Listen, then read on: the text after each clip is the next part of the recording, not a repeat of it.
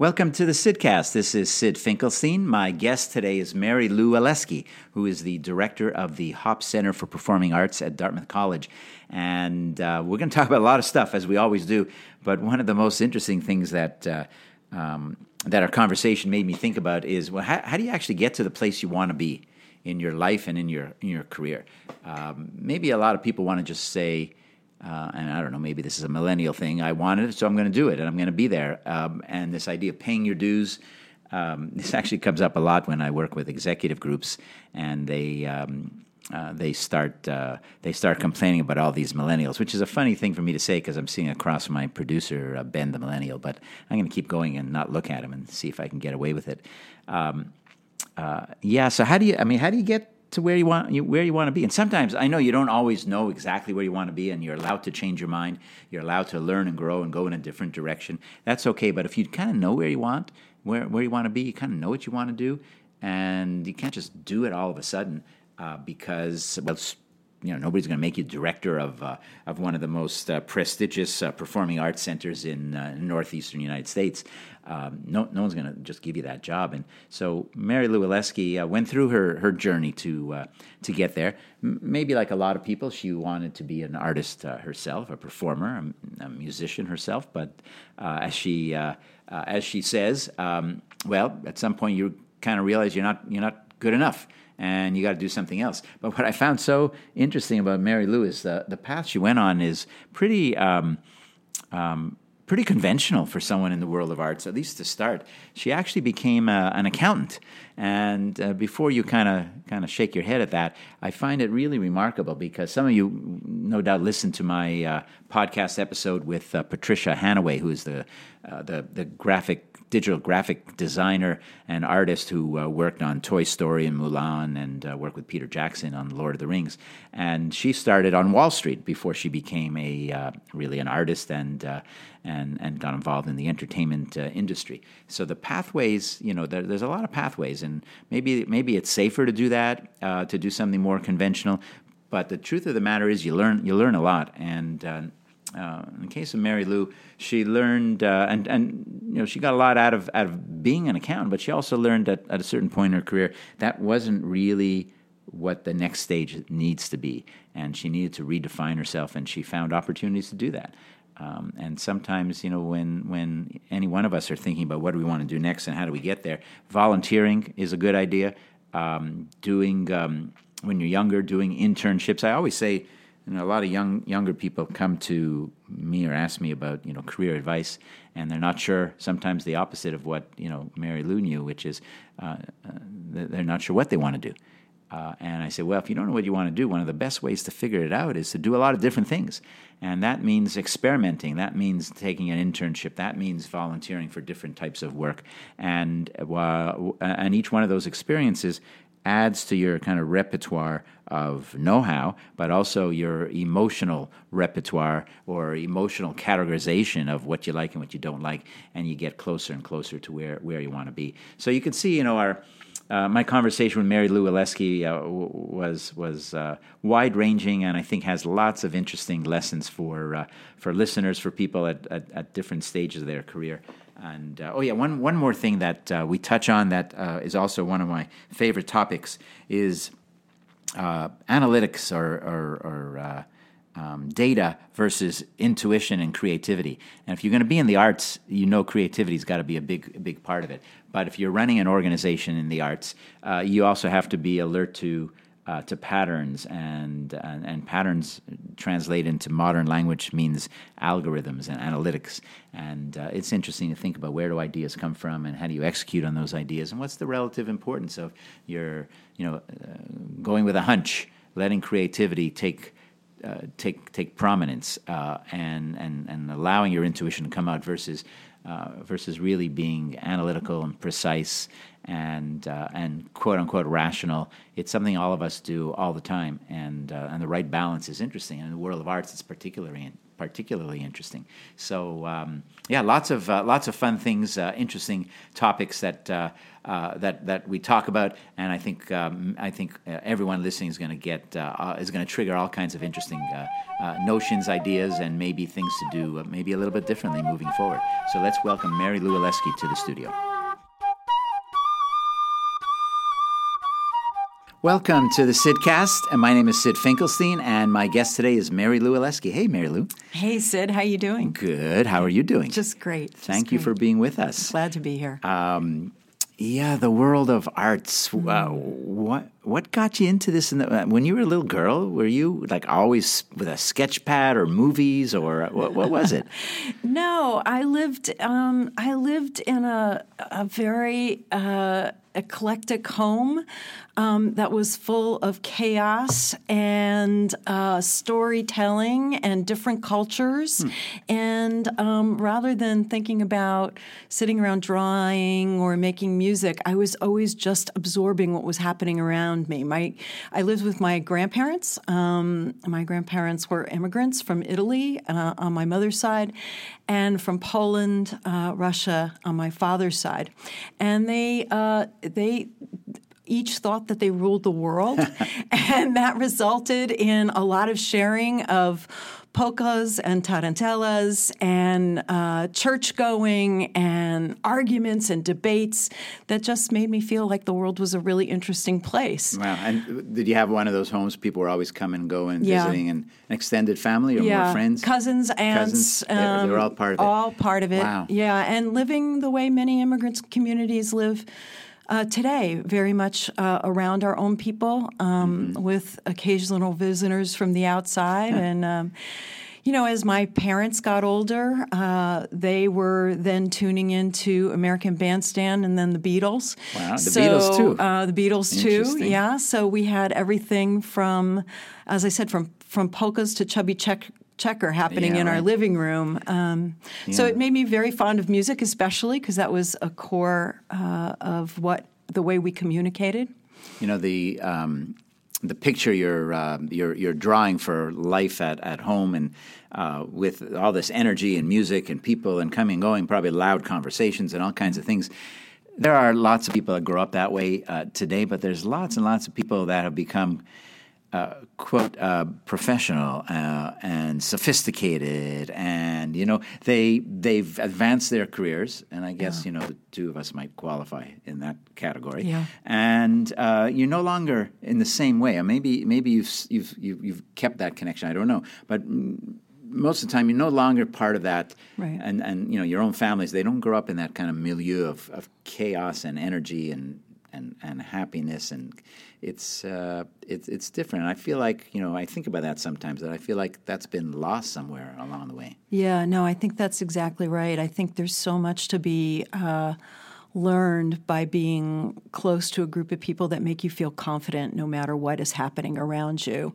And there's usually, I think, one focal point. And in my life, it was my grandfather, who was a great opera lover. So all of this traditional music and folklore happening around him. But he, for him, Verdi was like Mick Jagger is to us, right? Like he was born in the late 1900s or 1800s. So he related to him in a popular way. And the Met broadcasts on Saturday afternoons were a staple, and that was one of the steady beats. And I think that was one of the roads that helped me grow into someone who wanted a life in the arts, because I knew that there was this consistent world outside of what was happening in my family that was grand and beautiful and could be imagined, because, of course, we only watched with parentheses on the radio. That's what my grandfather said, because you had to imagine it for yourself. Did he say that? Yeah. Yeah. That's a very wise man. Yeah, he was. He was a very wise man. That is 100% the opposite of today, where we are constantly watching with our eyes and our fingers on every device. Exactly. And I think it limits curiosity. I mean, for me, I have to say the thing that, and maybe it's because of the way I grew up, but the thing I fear more than anything for most people, especially young people, is just isolation. right? Everybody curating their own life, curating their own experience, their own world. We can do so much with just what's in our pocket. So there's not a lot of reason to reach out. There's an entire network of organizations, of companies that help us do that because they tell us what we like. Exactly. They reinforce all these things that we like and we know, and we keep going down that path. It's one of the reasons why I think so much of this country, maybe a lot of other countries, people have become so separate, so different, because it's easier and easier to go down deeper and deeper down the rabbit hole. And actually, you think about any hobby you have, even if it's some really narrow, esoteric thing, you could find a community online of other people that are similarly passionate, which is a great thing, except, it's a great thing. But the side effect is it takes you down a path where you become different from others. Absolutely. And in fact, your relationship is mostly through an algorithm. It's how you're found and how your desires are found and how your groups are found, where the randomness of what life encounter you might have on any given day is narrowed and eliminated. And I think that therein lies why the arts are so important, especially today, because we were living in a time of great migration, probably the largest migration in human history. Lots of people with lots of different cultures and backgrounds moving all over the globe, yet our curiosity about them is limited. And one of the great ways to know each other better is through our artistic expressions and our cultures. And again, more or less it goes back to the way I was raised, but I do think it's more important than ever today. You're talking about curiosity. How do parents help? I'm talking now back as a kid. So you were in this milieu, and it sounds like wise grandfather about watching the radio. So your imagination runs wild, and reading books, of course, that's your brain is always working, and you're reading about what happened, and you're picturing that place. Yeah. Whether it's accurate or not doesn't matter. It's your experience about that. But how can we help kids continue? They're born with innate curiosity, and it gets driven out by life and by, getting serious. But we don't want to lose that. Yeah. I do think that we put a lot of pressure on our students to perform. And I think that measuring that performance, whether it's in grades or employment or wealth, is a really challenging thing to weigh children and young people down with.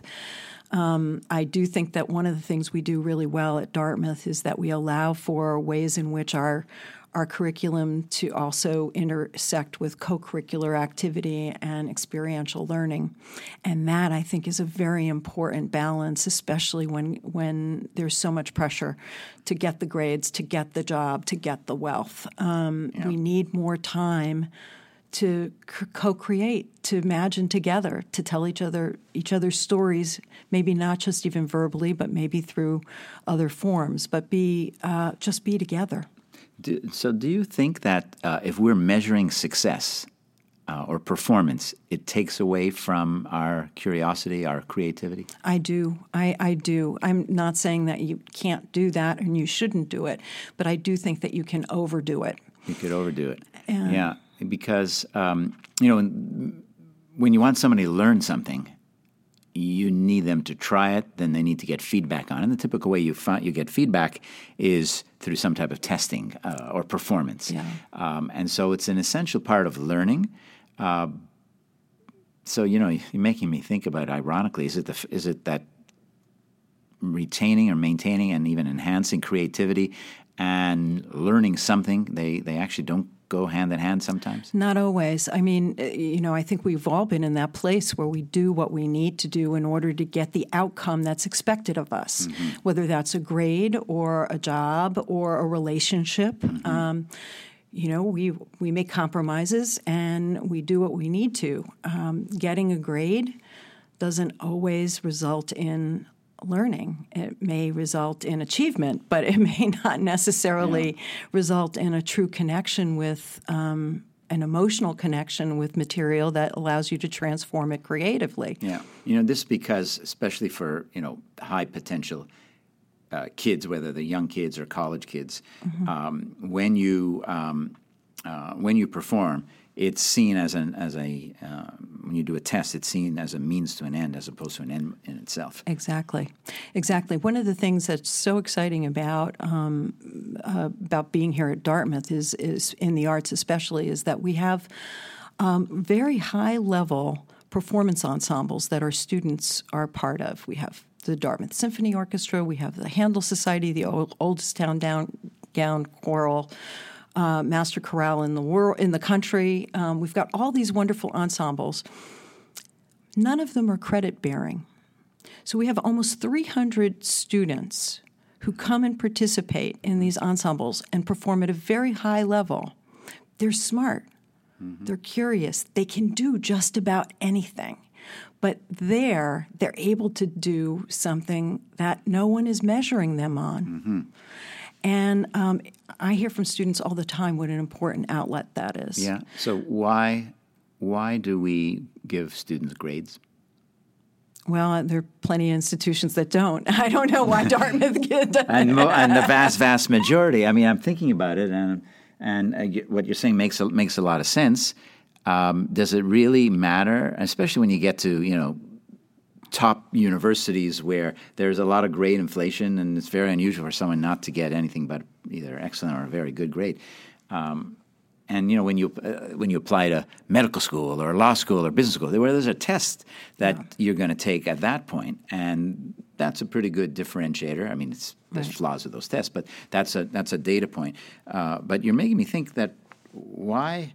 There's two things. Why should we have people? Why should we grade them? I know what you were talking about, young kids. So you gotta put something there. Maybe sure. That's the answer. But the other thing that comes to mind is a bit further afield. Even is why do we quote unquote force people to attend work or school? Why can't they decide? And there are rewards and consequences and punishments that are associated with your results. So, for example, in Silicon Valley, Netflix has done this, many other companies have done. They don't really care how much vacation you have. Take as much as you want. If you don't produce, you don't have a job. Exactly.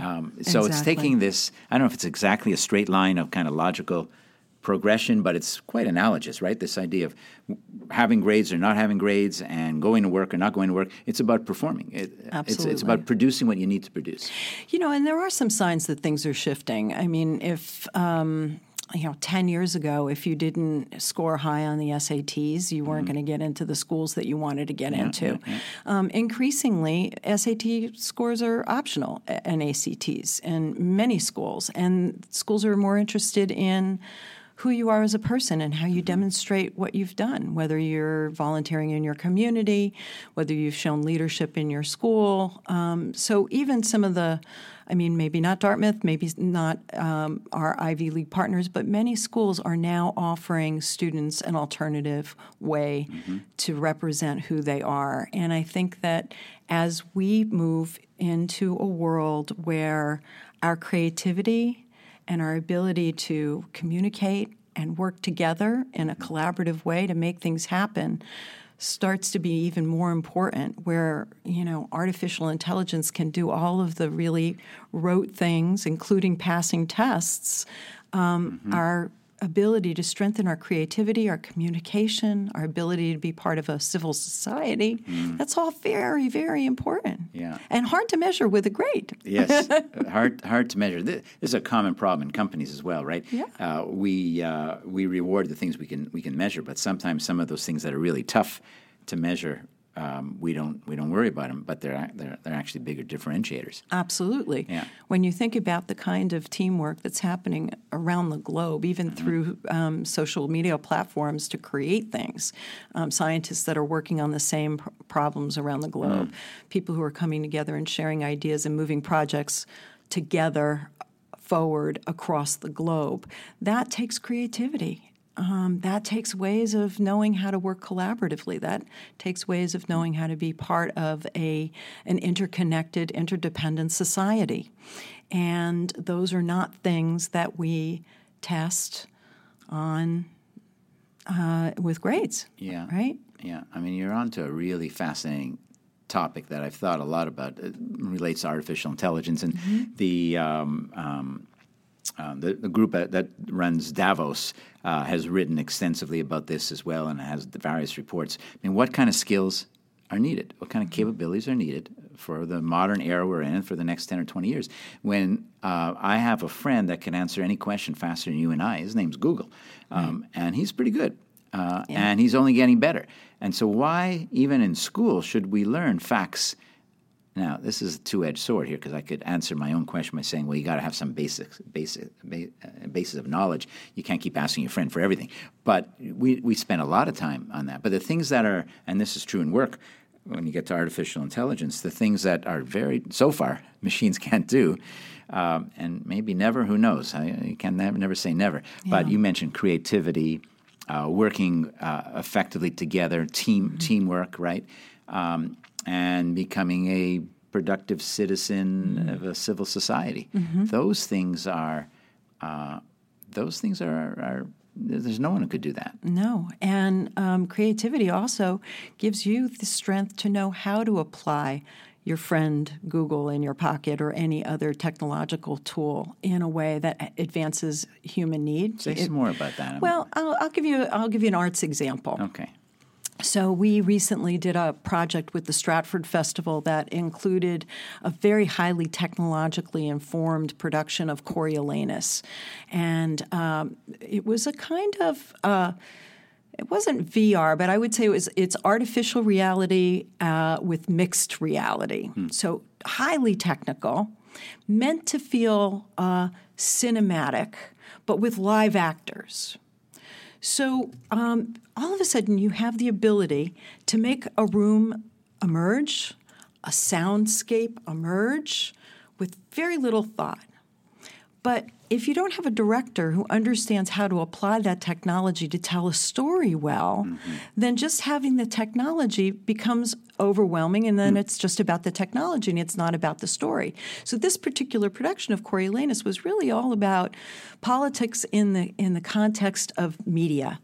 And he very much wanted to create this cinematic atmosphere, even though it was live on stage, so that the story of how media manipulates politics, and even in the day of Shakespeare, ways in which politics were being manipulated, could be demonstrated on stage, but not at the service, not the story at the service of technology, but technology at the service of telling the story, to create an atmosphere. So he, as the director, Robert Lepage, knew how to use this technology in a way that changed people's ideas about what Shakespeare's play was about.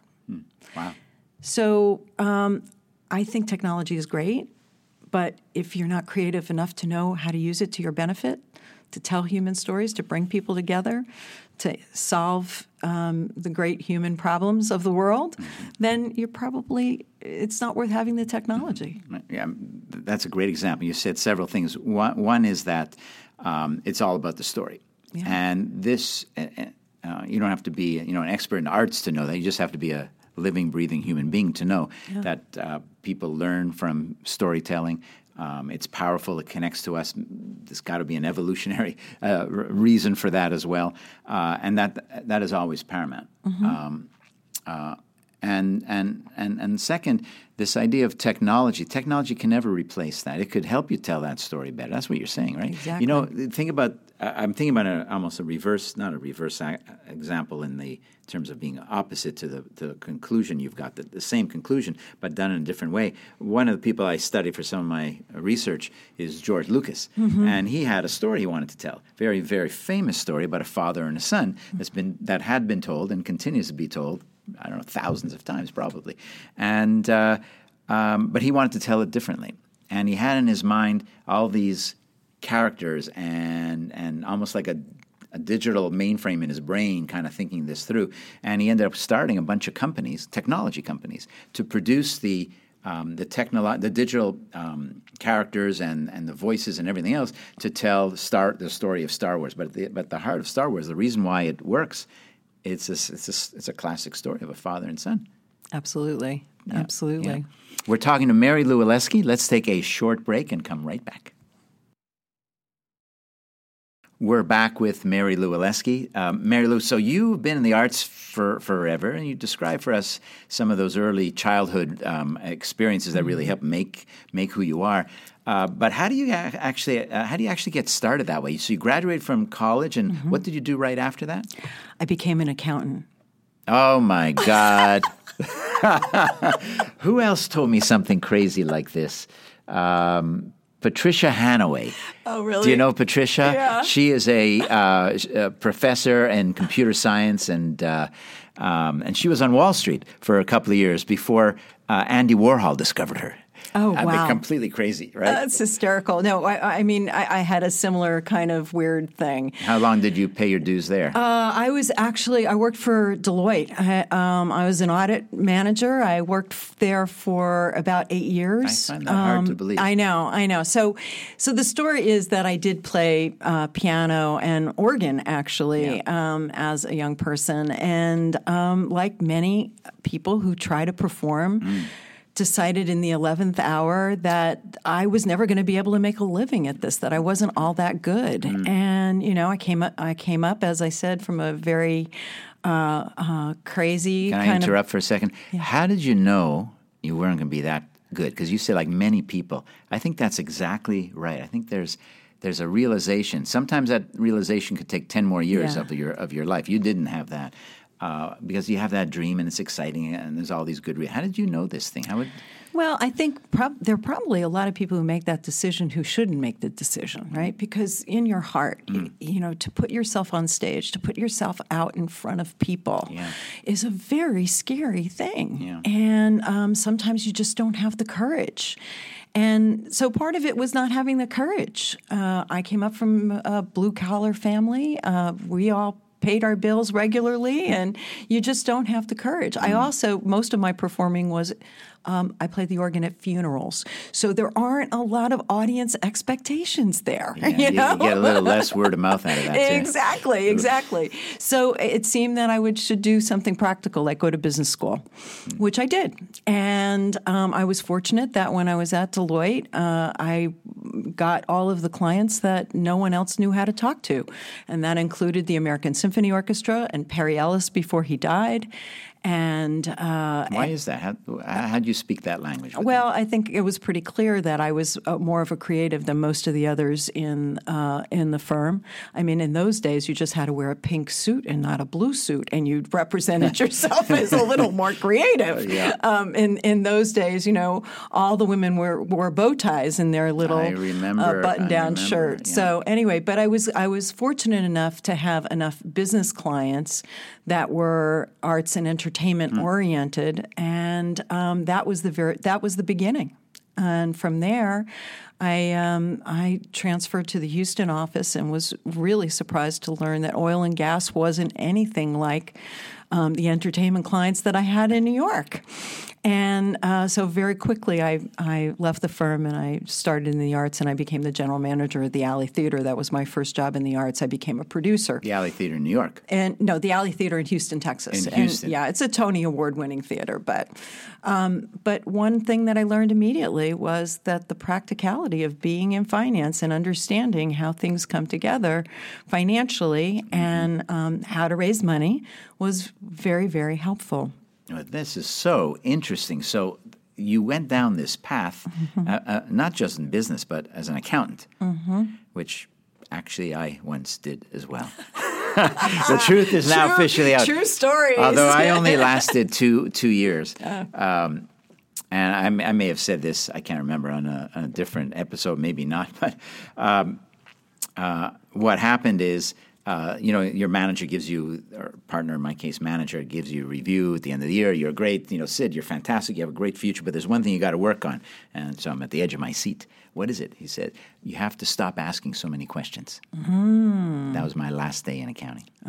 I could understand I've actually that. made a living by asking questions. Yeah. And sometimes when you ask good questions, it's kind of fun to find those answers, and people care about those answers. It was really amazing. But the point is, back to you. This was like a core skill set because you're running a business. Exactly. And in the not-for-profit world, in the 80s, there weren't a lot of people who were running nonprofits who really had business skills. Yeah. There weren't as many arts administration courses. There weren't as many ways in which arts organizations were thinking about themselves as businesses. In fact, there were the resident theater movement was just emerging. There were lots of companies forming. The Ford Foundation was really putting a lot of money into building our cultural infrastructure and arts organizations. They put a lot of money into endowments for arts organizations, especially in the symphony world. And I can tell you that there are very few of those dollars left in those endowments, because what didn't happen was the training of leaders and the kind of business acumen that many of the organizations ultimately, as they grew to be these empires, really needed. So I was a little bit ahead of the curve because I did have this business background. Yeah. Also, boards of directors feel a little bit more confident when you can speak the language they get. And your CEO has a CPA. They're talking profit and loss, and although in nonprofit you might maybe surplus or deficit or whatever, and you understand that better than most of them probably. Yeah, exactly. Wow. So this maybe sounds like an obvious question, but what was the biggest difference going from Deloitte accounting, auditing with oil and gas clients to becoming the director of a Tony Award-winning theater? Well, what do they say about auditors, about how they come in and they clean up the dead bodies? Like you look at what happened and then you certify something that it was actually true. That's what an auditor does. Mm-hmm. There aren't very many dead bodies in the arts, right? There's certainly not living composers, which can be convenient from time to time because you don't have to deal with them. But there are lots of personalities. Yes. There are lots of personalities and lots of constituents, and lots of ways in which those have to be balanced to make a thing happen, anything happen. Yeah. And this is true for any nonprofit, right? Absolutely. Because you're dependent on different people for resource, for survival. Absolutely.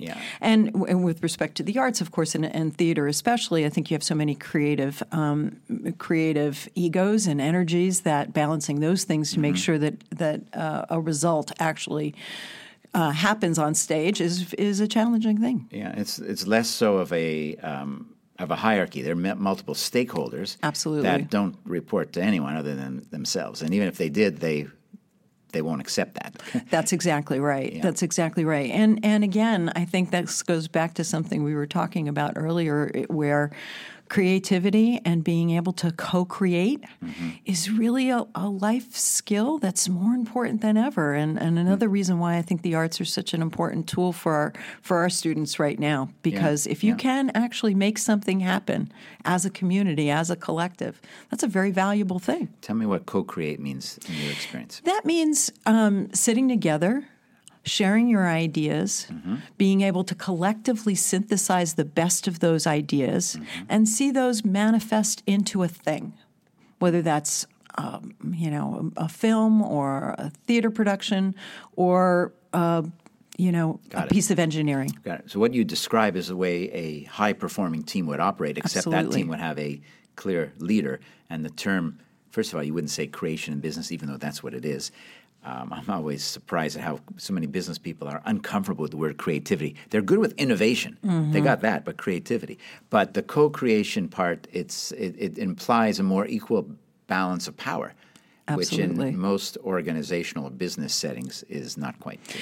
Well, and we struggle with that in nonprofit world too, because hierarchical decision making that arts and culture has been based on. I mean, large organizations, our largest organizations, are still very hierarchical. They're usually the heads of those institutions are usually pretty homogeneous. They tend to be, elder to middle-aged white men. They are often the head of a set of singular decision makers. And what we're finding is that to get more voices at the table, being more open to a co-creative process is a richer and deeper way of making art come to be and have it connect with societies in a relevant and authentic way. So many of our cultural institutions are struggling to learn how to not be that singular voice that singular decision maker to figure out how to be more open to more voices and therefore more relevant to a broader cross-section of people. Yeah, yeah. That's a great way of describing it. The same problem exists in non-arts organizations. Sure. Except they probably don't have quite as much experience in the co-creation side. The best of them certainly do. Mm-hmm. They unleash. I like to say they unleash the creativity of the people around them, so that everyone can be part of that experience. So, how long were you working at the Alley Theater? So I was at the Alley just under a decade, and then I moved back to New York and worked as an independent producer and an artist agent, and then ultimately moved into the music business, which was where my heart was because my training was there. So I ran a classical music organization actually back in Houston and then in La Jolla, and ultimately ended up at Yale, where there was interest in what I like to call the emphasis being the ampersand. So what does that mean? It's about making sure that arts lives in context. And I ran an organization called the International Festival of Arts and Ideas. And we in arts and culture often put something on stage or put something on our exhibition walls and say, oh, isn't that great? And invite people in and give them no context for understanding why we think it's great. And that's not a really good way of making art relevant to people or having them carry the stories that that art is trying to project. Yeah. So the festival was really all about trying to create links between Yale and the community in a way that was authentic, and to share knowledge both from a scholarly perspective, an artistic perspective, and just the public voice. Yeah. And that's why I think of it as it being all about the ampersand, because when you have those three coming together, I think you have a much stronger way of learning from each other. The context point is really interesting.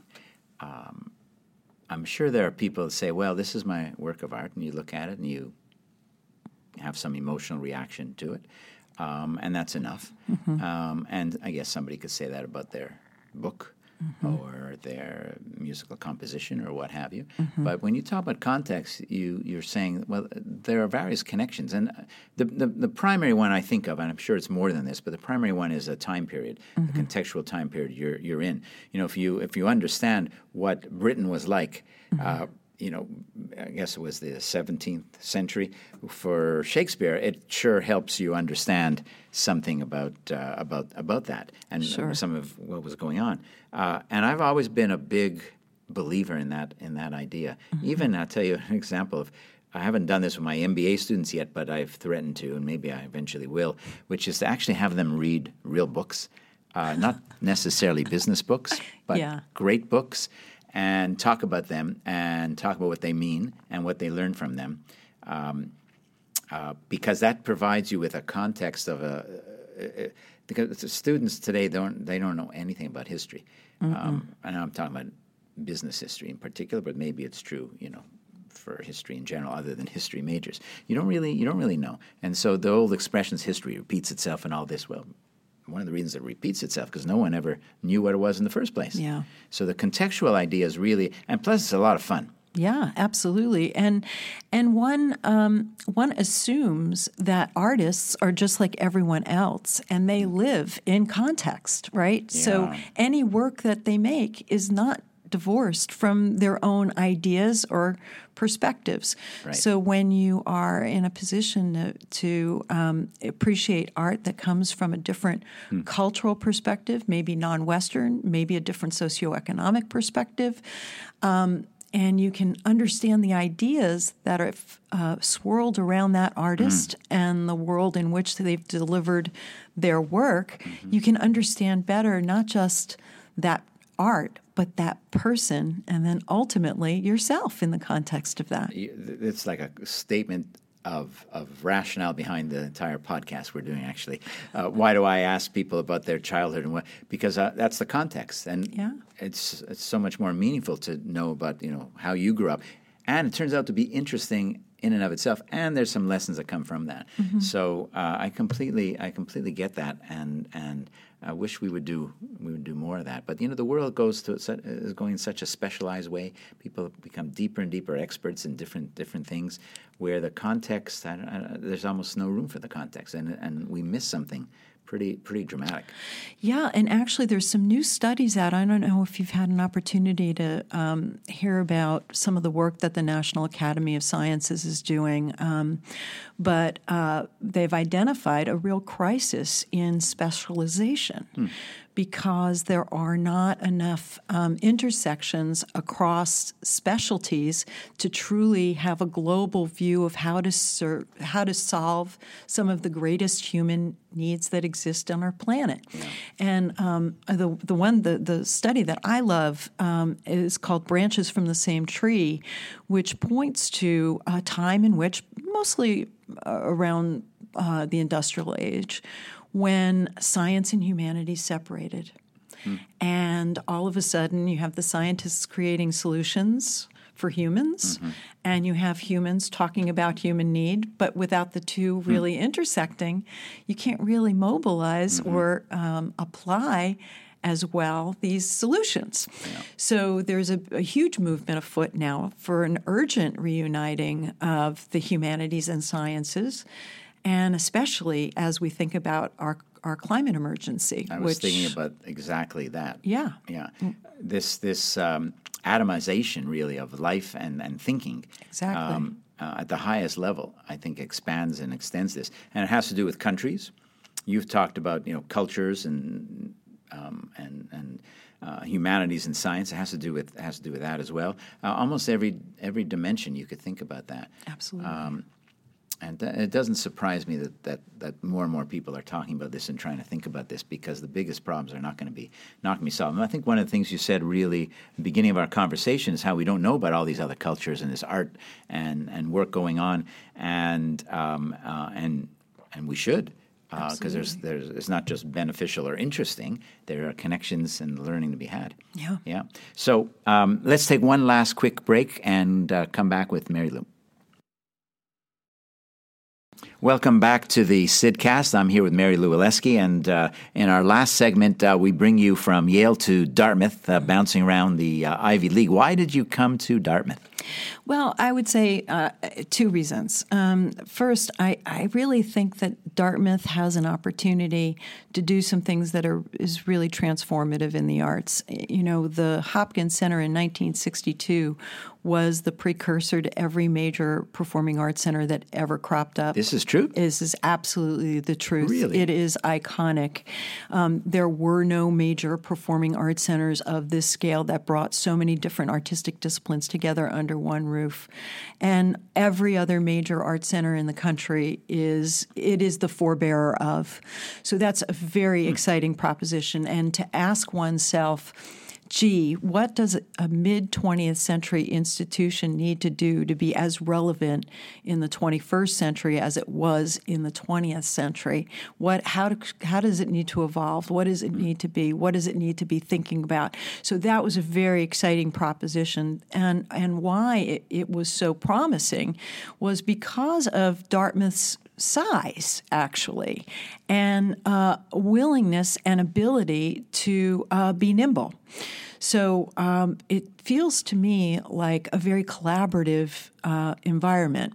Maybe within Dartmouth on some days it doesn't feel that way to some people who have been here for a long time. But for me, it feels like people who are curious. They're curious beyond their particular disciplines. They're curious about the world around them. They're curious about the impact their work has on the world around them.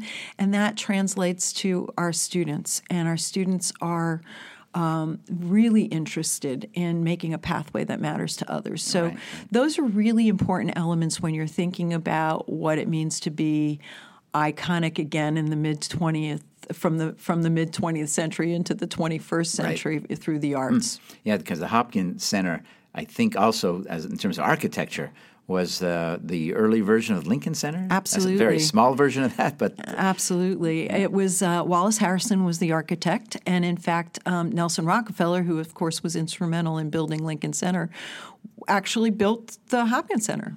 He was the primary philanthropist, and there's a wonderful, I'm going to paraphrase here, but there was a wonderful commentary from John Sloan Dickey when people were saying, put that modern-looking thing and just drop it down in their beautiful green. And he made a statement that that was really about how important it was for us to have a place that was broad enough and open enough that allowed our imaginations to swell, and that the arts belonged in a place like this so that everything could filter in and out. And I think those principles continue to apply. The technology and the kinds of spaces we need in the 21st century is very different than what we were only using in the 20th. But it's really interesting that a place can be that open and welcoming. Yeah, that was a wise leader to say a thing like that, right? And to support that. What's it like when you move to a new big? I mean, this is I think the biggest job you've had. It's bigger than it was a big job at Yale, but this is like running everything. You're essentially the CEO, if I may, of the primary performing arts center in the college, and probably the most important, biggest one within 100 miles or close to that in any direction.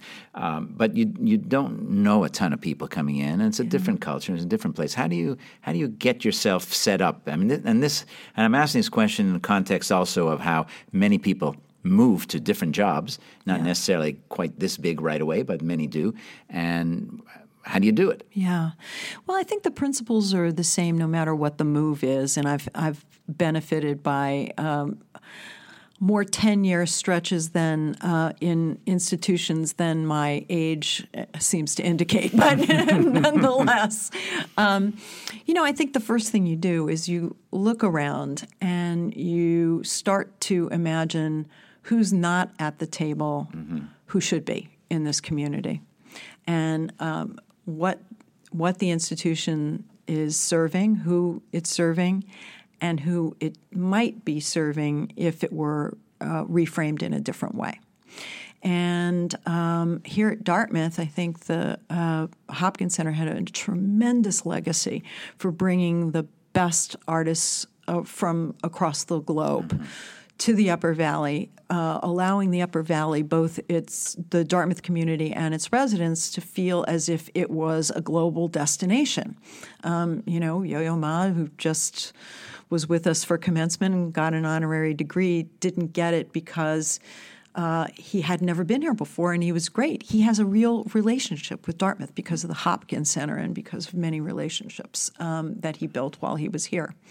So that was one way to think about including people who want to be part of this global network. But what seemed pretty clear to me when I arrived was that maybe those people who want to be part of making work of global significance, as we do in other disciplines, were not necessarily attracted to just witnessing greatness, but really more interested in being a part of making things together. So we started to think more about faculty and students' needs, and interested in knowing what faculty was researching and how that might apply, what students were interested in and how they might want to participate as performers, as writers, as thinkers. And all of a sudden, again, we started thinking about the context of the artistic work that we were making. So we learned quickly that this community has many, many people who are interested in our indigenous populations. We have a history, like many institutions, both good and bad, with respect to our indigenous peoples. Also, as it relates to the environment generally, we have one of the greatest Arctic institutes in the country. But what can we do to think about how we tell the stories of our scientific research in the Arctic that allows us to think differently about the environment. So we started thinking about ways in which we could invite artists who were curious about those things to make artistic work, and to make that work by collaborating with our faculty and our students. So one of the things that we just did this past year was to commission a young composer by the name of Carla Kilstead. And we invited her here. She's very interested in environmental issues. She spent about 18 months, 5 visits over the course of 18 months, visiting with our environmental studies faculty. And she ended up, long story short, she ended up writing essentially a composition that was a requiem for the lost trees that Dartmouth displaced by being here, and invited the Abenaki community to be part of that, and set a traditional Abenaki poem as the center of this work, which was composed actually for 40 children's voices so that we could think about what the future holds. So that's not to say that we don't want Yo-Yo Ma here. We do. And we want a lot of great artists to come and visit. But we want to think a little bit more about how we can create artistic work that is uniquely Dartmouth and uniquely about this place. And as you're doing that, you get to know more about the place. Yes. So that's a tool. More about the place, more about the people that are here. And when you create an additional open door for opportunities, some people love that, and some people show up and say, yeah, I want to be part of this thing. Exactly. Yeah. And in fact, I think we talked a little bit about what it means to be a hierarchical institution, and what it means to be a more inclusive, co-creative kind of institution. And we've got some incredible artistic artists in residence, both as the head of our ensembles, but also on our faculty. So interesting to listen to them and the work that they're doing, and maybe think about how their work can be expanded by collaborating across disciplines as well, and helping them facilitate that work. So you've been here in this job for about, is it a year and a half? Just 2. 2 years. Mm-hmm. So what's the biggest surprise been? Oh, that's a really good question. I think the biggest surprise has been that we can't seem to keep a Chinese restaurant in business in Hanover, New Hampshire. No, but I'm joking, but I'm not really. I do think that we are such a global community. Dartmouth is such a global community, and trying to make sure that cultural awareness, broad-based cultural awareness, is more accessible. Has been a surprise. The need to do that has been a surprise. Yeah. It is a little bit. I mean, it's a little bit funny, a little bit odd. I mean, it's a place in northern New England, but the people come from all over. Exactly. Yeah. Exactly. So we have this incredible global community that's kind of plopped in the middle of what's pretty homogeneous, and how hard it is to make sure that we're working to advance awareness of the cultures of our community. Yeah.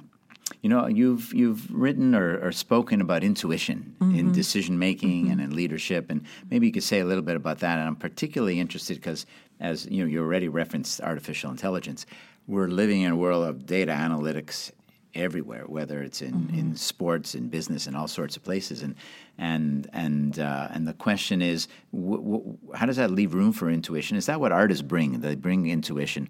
The best artists are not just creating a formula that produces something after analyzing all kinds of data out there. It comes from them, but yet it goes against what we now know to be a pretty powerful set of tools around data analytics. So what's your take on all that? Well, I think intuition is informed by experience.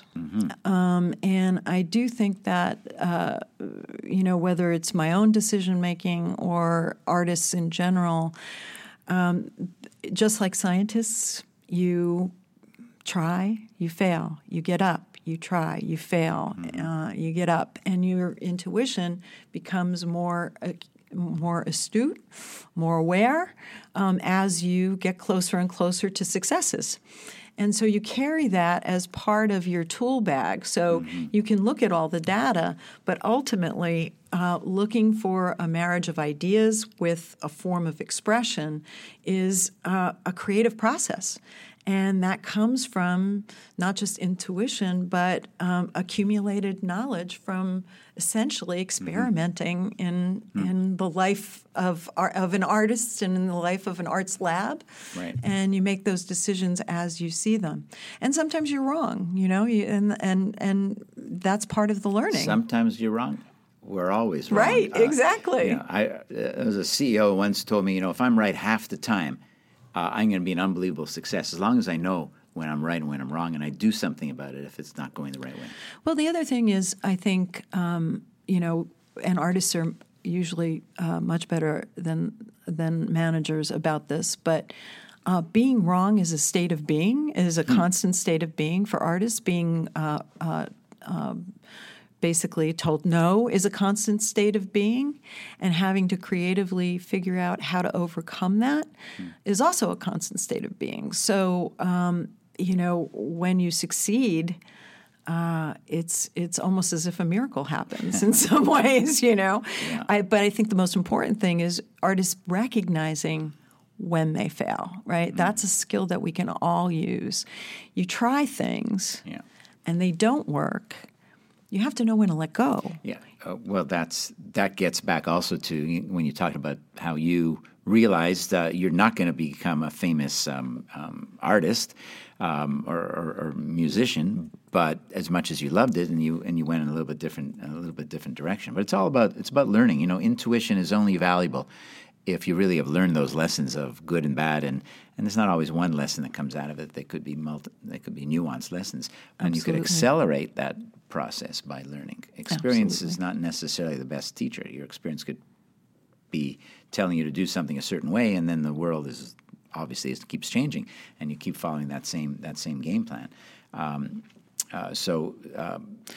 Well, that's another really important point. I do think that, and I do think institutions of higher education can easily fall into the mode of, this is the way we do it, and we just do it again and again and again, and there's success. But always being aware of the world around you, and not just what's happening now, but what is on the horizon, is something that artists teach us.